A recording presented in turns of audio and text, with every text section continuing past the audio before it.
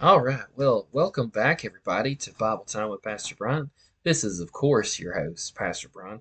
And I'm so excited you could join me again here today as we continue our passage or stroll, I guess, through the passage of Galatians chapter 5. And so last week we talked about the deeds of the flesh. We talked about sensuality, immorality, sorcery, witchcraft, idolatry, all these things that are a product of your flesh.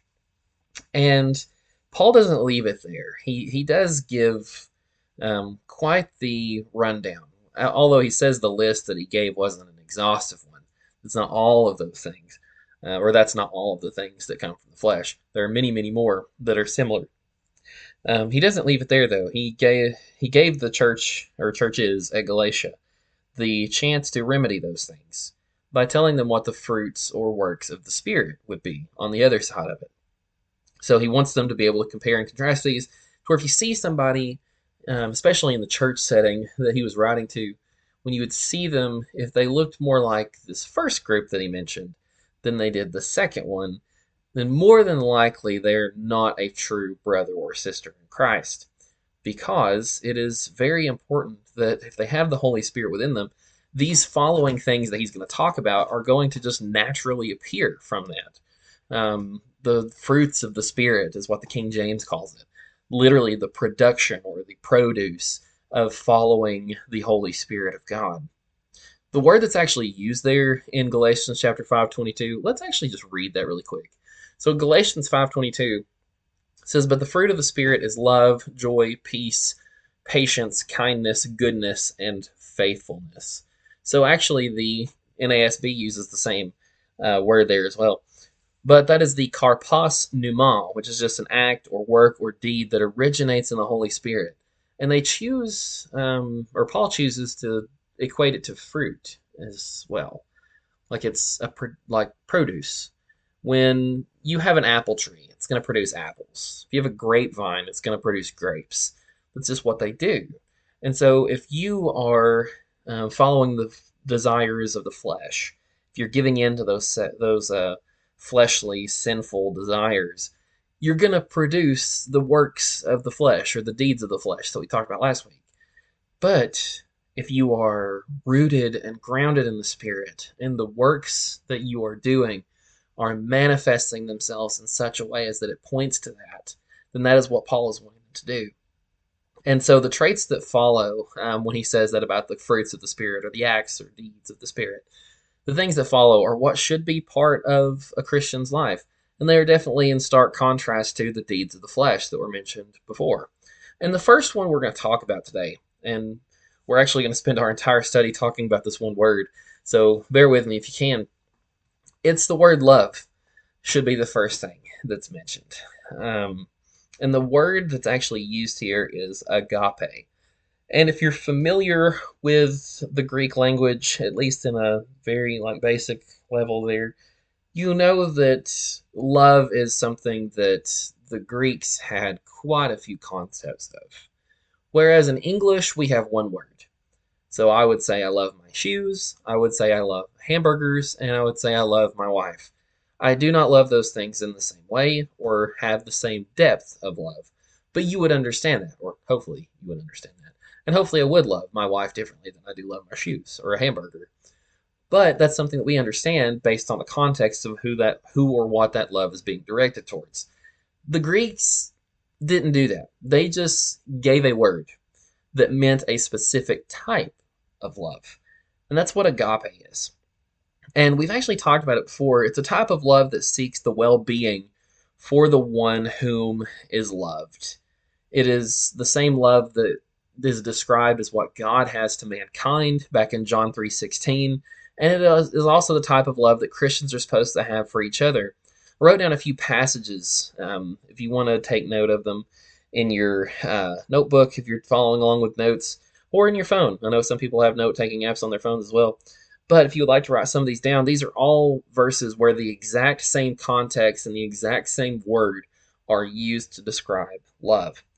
Matthew 24:12 is a really good one. That's actually where Jesus teaching about love. And then in 1 Corinthians 13, verses 1 through 4, that we're actually going to read some of that later.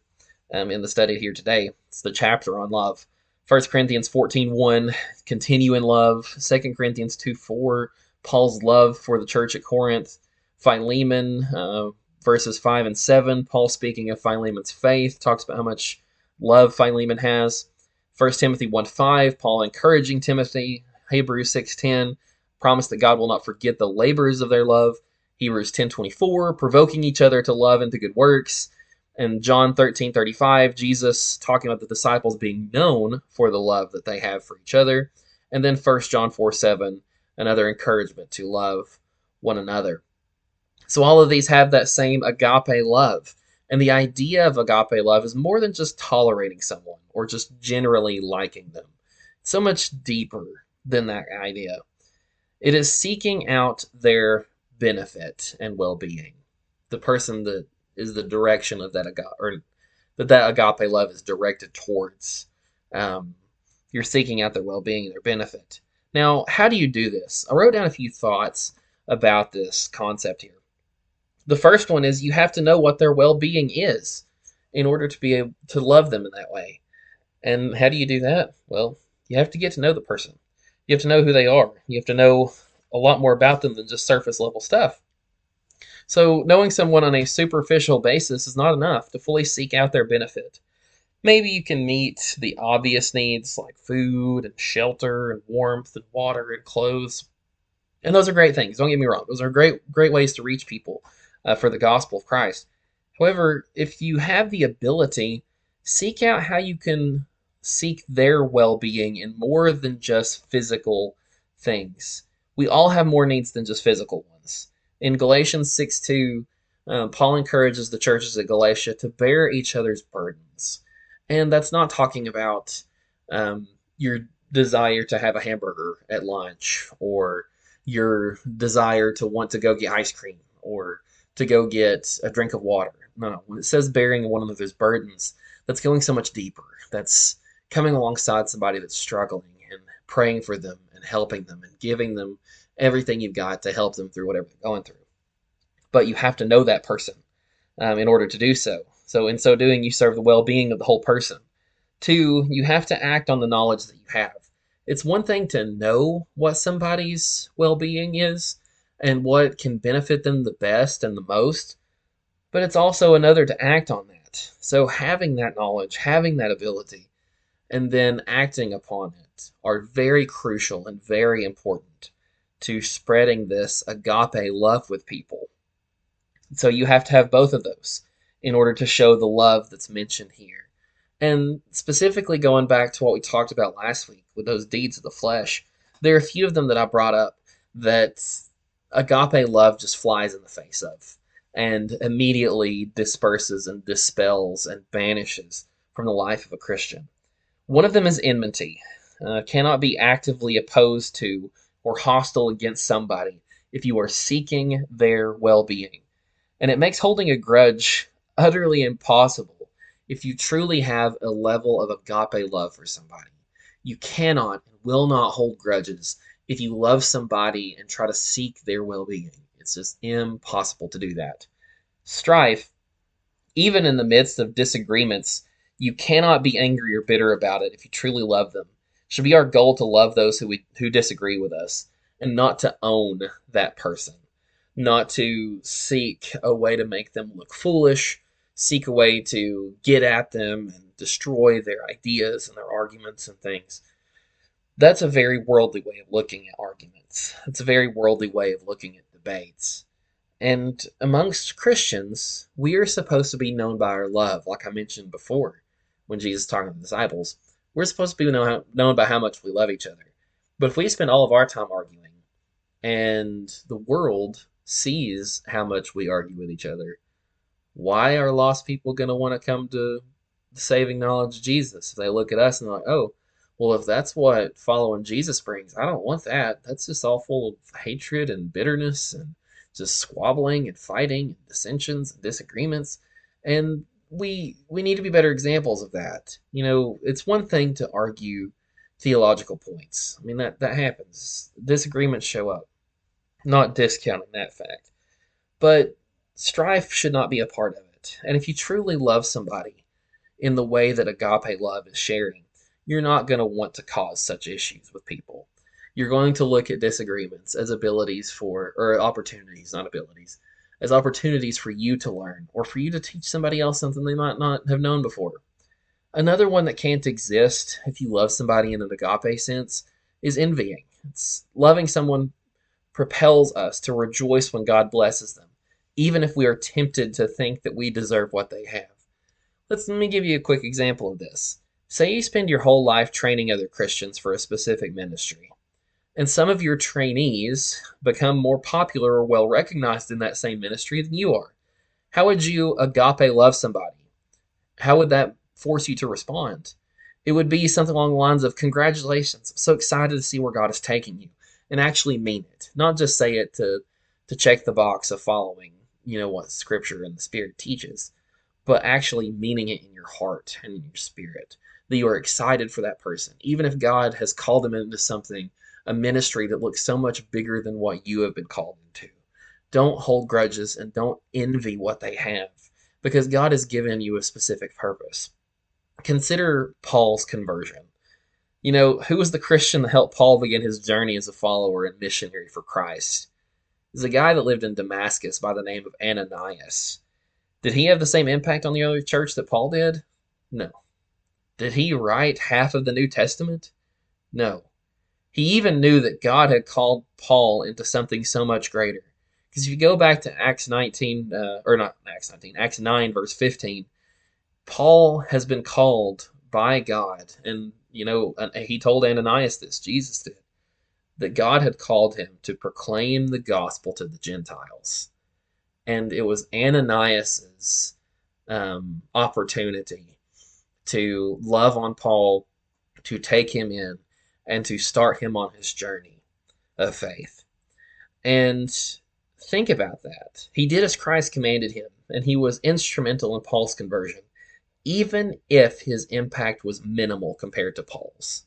Now, there were people whose lives were forever impacted by Ananias, Paul being one of them, of course. But think about how many more were impacted by the life of Paul, by his ministry, by his journeys, by his teachings. And, we should take the same spirit about it that Ananias did. When God came to him, when Jesus came to him and told him, he said, "Hey, Ananias, I have this guy that's coming." And he gave his name. And Ananias said, "Oh, yeah, I know who that guy is. He has been just absolutely persecuting your church." And Jesus says, "Not anymore." He says, "I have a job for him. I have a task for him. I've called him to be my representative, my missionary, to carry the gospel to the Gentiles." And he gave it to Ananias to be the one to take care of Paul and to put him on his journey here. But, there are so many times in our life where we might face the same thing. God might call us into a ministry of some sort, whether it's youth leading or being a pastor, being a teacher, being a choir director, or whatever you might be. And somebody that you train, somebody that shows up to you that's green and doesn't know what they're doing, and you have the ability to lay that foundational groundwork for them. And then they go on to bigger and better things, way bigger than the ministry that you were in at the time when they showed up, and maybe even still in while you're watching them do these great, amazing things for the Lord, and you're still in the same ministry that you were in to start with. It can become an easy thing for our flesh to do, to try to tell us, like, "Oh, well, you were the one that did that. You were the one that got them to that spot. You deserve what they have. They need to work their way up like you did." And that's not always the case. God chooses who he desires to choose to carry his message to this world. That's not for us to decide. That's not for us to pick and choose where somebody's meant to go and how quickly they're supposed to get there. It's up to us to give our support and prayers to people as they start those journeys, as they get those opportunities. It is our duty as fellow Christians to be there for each other and to bear one another's burdens. And you can't do that if you're envying somebody. And jealousy plays into that as well.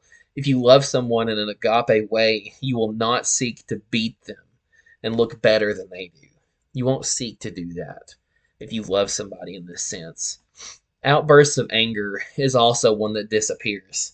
Seeking out the well being of others involves providing the safest environment for them possible, giving the believer the duty to control their tempers. You cannot love well if you are angry. That's just impossible. You can't do it.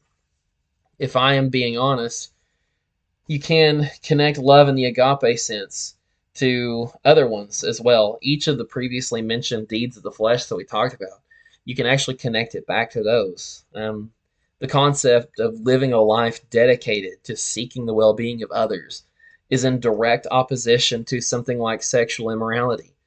God commands that intercourse be reserved for marriage. Not doing so leads to more failures and can directly cause fractured relationships and hurt. Same thing goes for impurity. Sensuality, seeking the well being of others, never includes being inappropriate with your speech towards them or out of control with your desires. It's just not a part of it.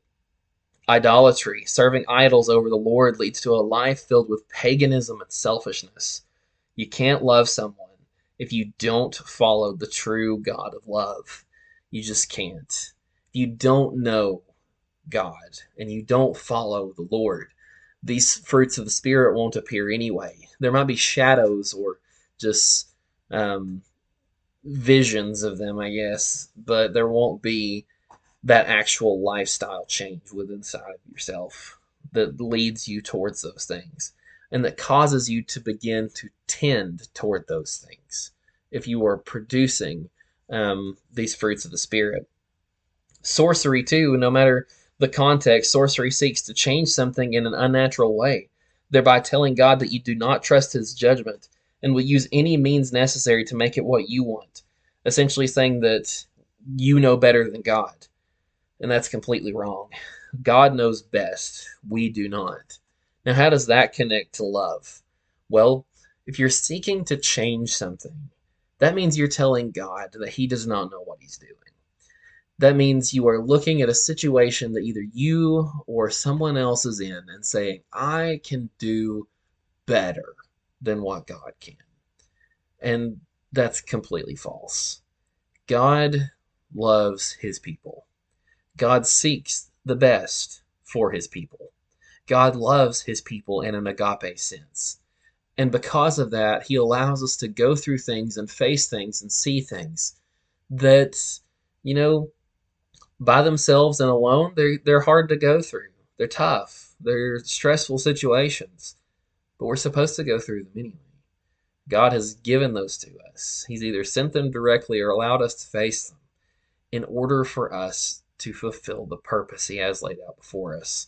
And trying to change that in some supernatural or unnatural way is flying in the face of trusting in the Lord. And then also, we talked about with sorcery last week too, about the use of drugs and things that cloud your judgment. And that kind of goes into drunkenness and carousing as well, that we'll get into in a little bit. But not having a clear conscience and a clear mind is not a good thing if you're a Christian. You're supposed to be able to think clearly, and you're supposed to be able to think and serve with love. And you can't do that without having a sober mind. Disputes, dissensions, factions, you can't love someone well if you are constantly fighting them and seeking their destruction. It's just impossible. If you are constantly seeking out for them to be destroyed or for them to be downtrodden and for them to be made look foolish, kind of like we talked about with strife a little bit ago, is you can't serve someone and you can't love them well if that's what you're seeking to do. If your entire life's goal is destroying other people and causing fractions and causing disputes and dissensions amongst people, that's not of the Lord. That's not a fruit of the Spirit. That's not a work that comes from Almighty God. That is a deed of the flesh that tries to do that. On drunkenness and carousing, not having a sober mind and allowing yourself to follow the lusts and passions of the flesh with no restraint leads to pain, hurt, and more destruction. Hardly the proper attitude to have if you claim to agape someone else. It's hardly faithful of you. and holy of you and Christ-like of you to spend your time reveling and not being able to control any part of you, specifically when it comes to being rowdy and rambunctious and drunk with alcohol and other intoxicants. It clouds your mind, it clouds your judgment, and it causes you to be in a state of mind that is dangerous to yourself and to people around you. Anybody that's ever had that feeling before of being drunk or being high or anything will tell you that in that moment, in those times of um, being intoxicated with whatever they've chosen to intoxicate themselves with, they had no self control. They had no ability to stop things that they knew that they should be able to stop because you're just not able to do so anymore.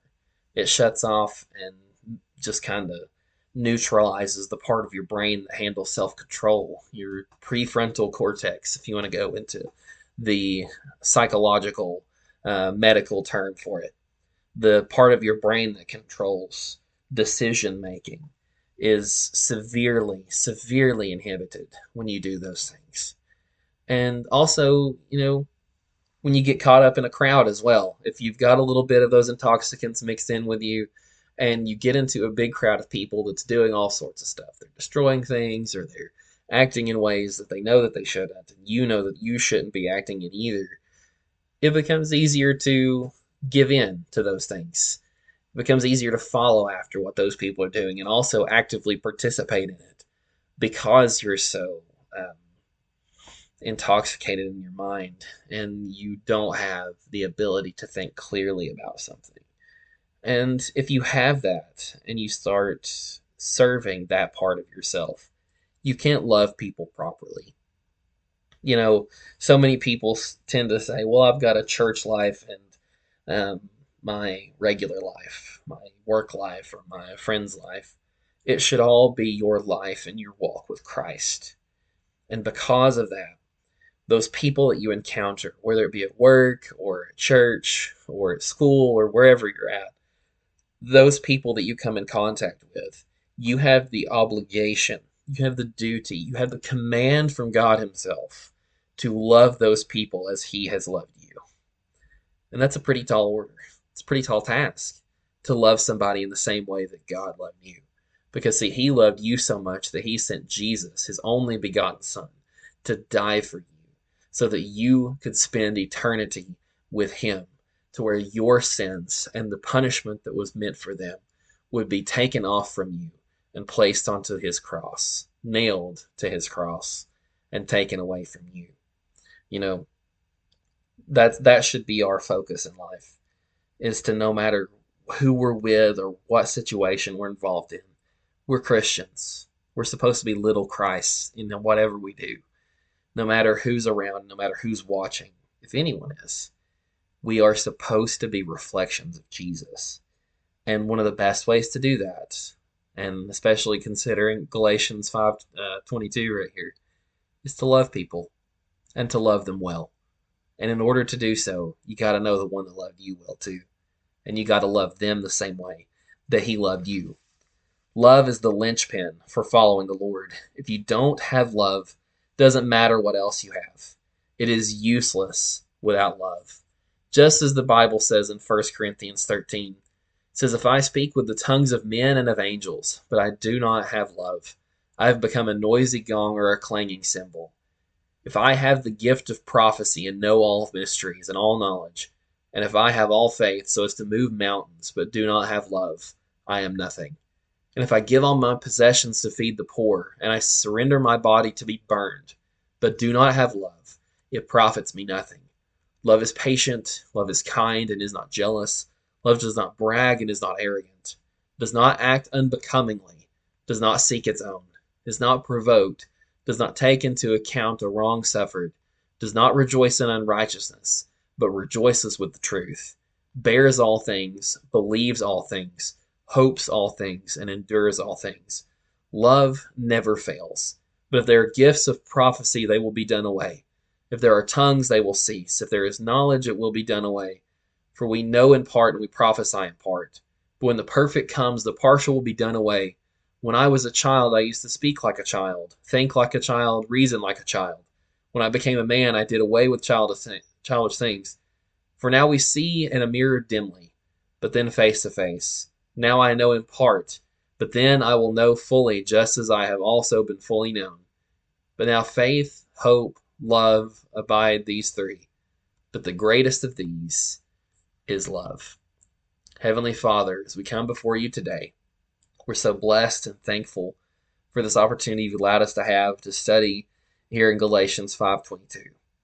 And I pray, God, that no matter where we are, no matter who's in front of us, and no matter the situation, that you would give us the strength and the courage to love people well and to seek and to serve their well-being and benefit above our own, and to show them that love, that agape love that you have given us. We love you. God, we praise you and thank you again. And it's in Jesus' name we do pray. Amen. Thank you for joining me, and I'll see you next week.